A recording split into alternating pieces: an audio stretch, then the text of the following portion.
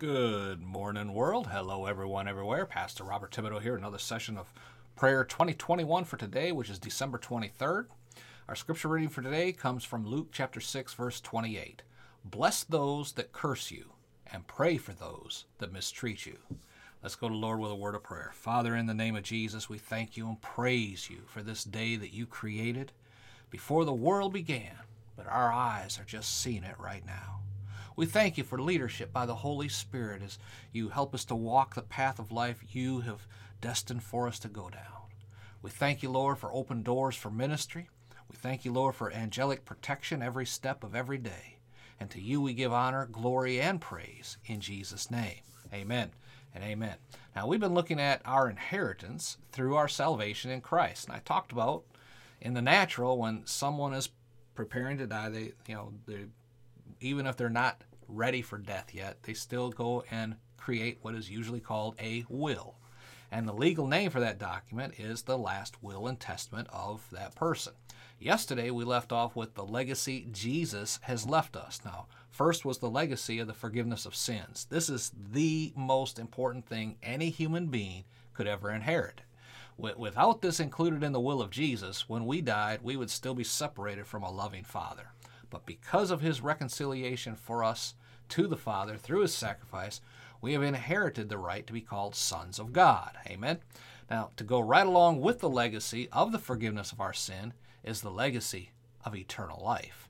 That is the promise that we will live forever with Jesus and our Father in heaven. That is the greatest legacy that could ever be passed from one person to another. Imagine if you knew, let's say your grandfather or someone else was really, really famous, and they had all sorts of valuable things and always said, when I die, my last will and testament will distribute everything I have to those I love. Now, nobody ever knew who or what old granddad was going to give to anyone. And then Grandpa passes on. But it'll be 60 days or so before the will is read in court. For 60 days, everyone's walking around saying things like, I sure hope my name's in that will. In some cases, people who are not included in the will, they'll fight for years in court to try and get some piece of the inheritance.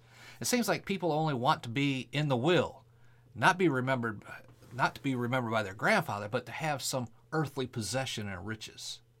But Ephesians 1:3 tells us not all of the riches of the earth could even begin to be compared with the eternal riches that the Lord Jesus has given to us. Amen? But Hebrews 9, verse 16 through 17 tells us that in the case of a will, it is necessary to prove the death of the testator, the one who wrote the will, because a will is only in force when somebody has died. It never takes effect while the one who made it is alive. If someone has a will, and it has been several years since it was written, some circumstances may change. They may want to update their will. That means the old will is no longer valid, and the new will is now in force. If someone comes along later and tries to enforce the actions of the old will on the survivors, the court rules the old will is no longer valid, and it only enforces the actions according to the new will. So when Jesus died on that cross, his will immediately went into effect, and all of the provisions that were required and enforced under the old will, the old way of being able to be with God forever, were immediately nullified. This is good news for those who were not included in the old will, but have been included in the new will. That's you and me. Amen. That's us. Praise God. Let's leave it right there for today. We'll take it up here again tomorrow. Amen.